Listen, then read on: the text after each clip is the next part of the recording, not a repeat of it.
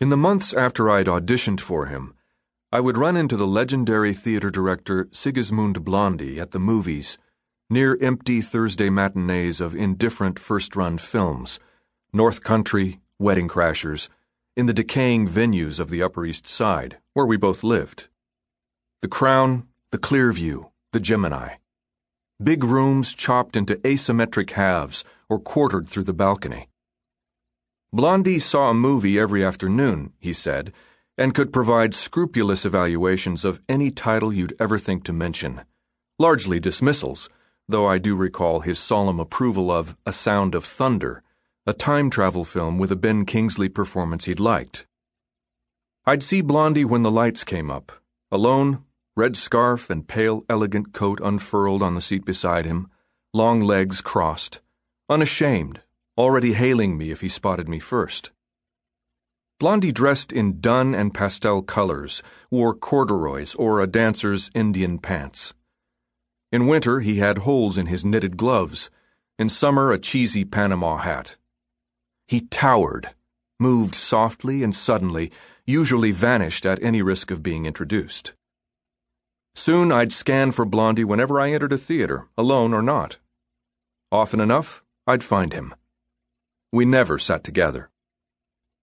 If this multiplex haunting practice didn't square with Blondie's reputation as the venerated maestro of a certain form of miniaturist spectacle, Krapp's last tape in the elevator of a pre-war office building, which moved up and down throughout the performance, with Blondie himself as Krapp, for cramped audiences of 5 or 6 at a time, it didn't matter, since that reputation hardly thrived. I'd auditioned, talked with him really, for a role in a repertory production of several of Kenneth Koch's 1,000 avant-garde plays. Diane Wiest sat with us in the back room of the Soho Italian restaurant in which the Koch cycle was to be staged, and where this evaluative tete-a-tete took place. She followed our conversation soberly, her unexplained presence typical of Blondie's Zelig-like infiltration of the city's culture. Within weeks, I'd learned that Blondie'd had a falling out with the restaurant's proprietor, stranding the enterprise. I'd waited, expecting some revival of the project, for months. Eventually, I assumed I'd been replaced and kept half an eye on the Times for a notice of the thing. But the Koch never surfaced, nor did anything else. Maybe Blondie's run was over, or on hiatus in some deep, ruminative lag. And then, in the months that followed, he gradually became my movie-going doppelganger. The ritual was made official the first time he invited me out for a glass of red after the movie, as though that were the real point of the afternoon. We'd sit at some Madison or Second Avenue wine bar in the dimming hours, invariably alongside those waiting for their dinner dates, those who made even me feel old. Whether Blondie ever felt old, I couldn't guess.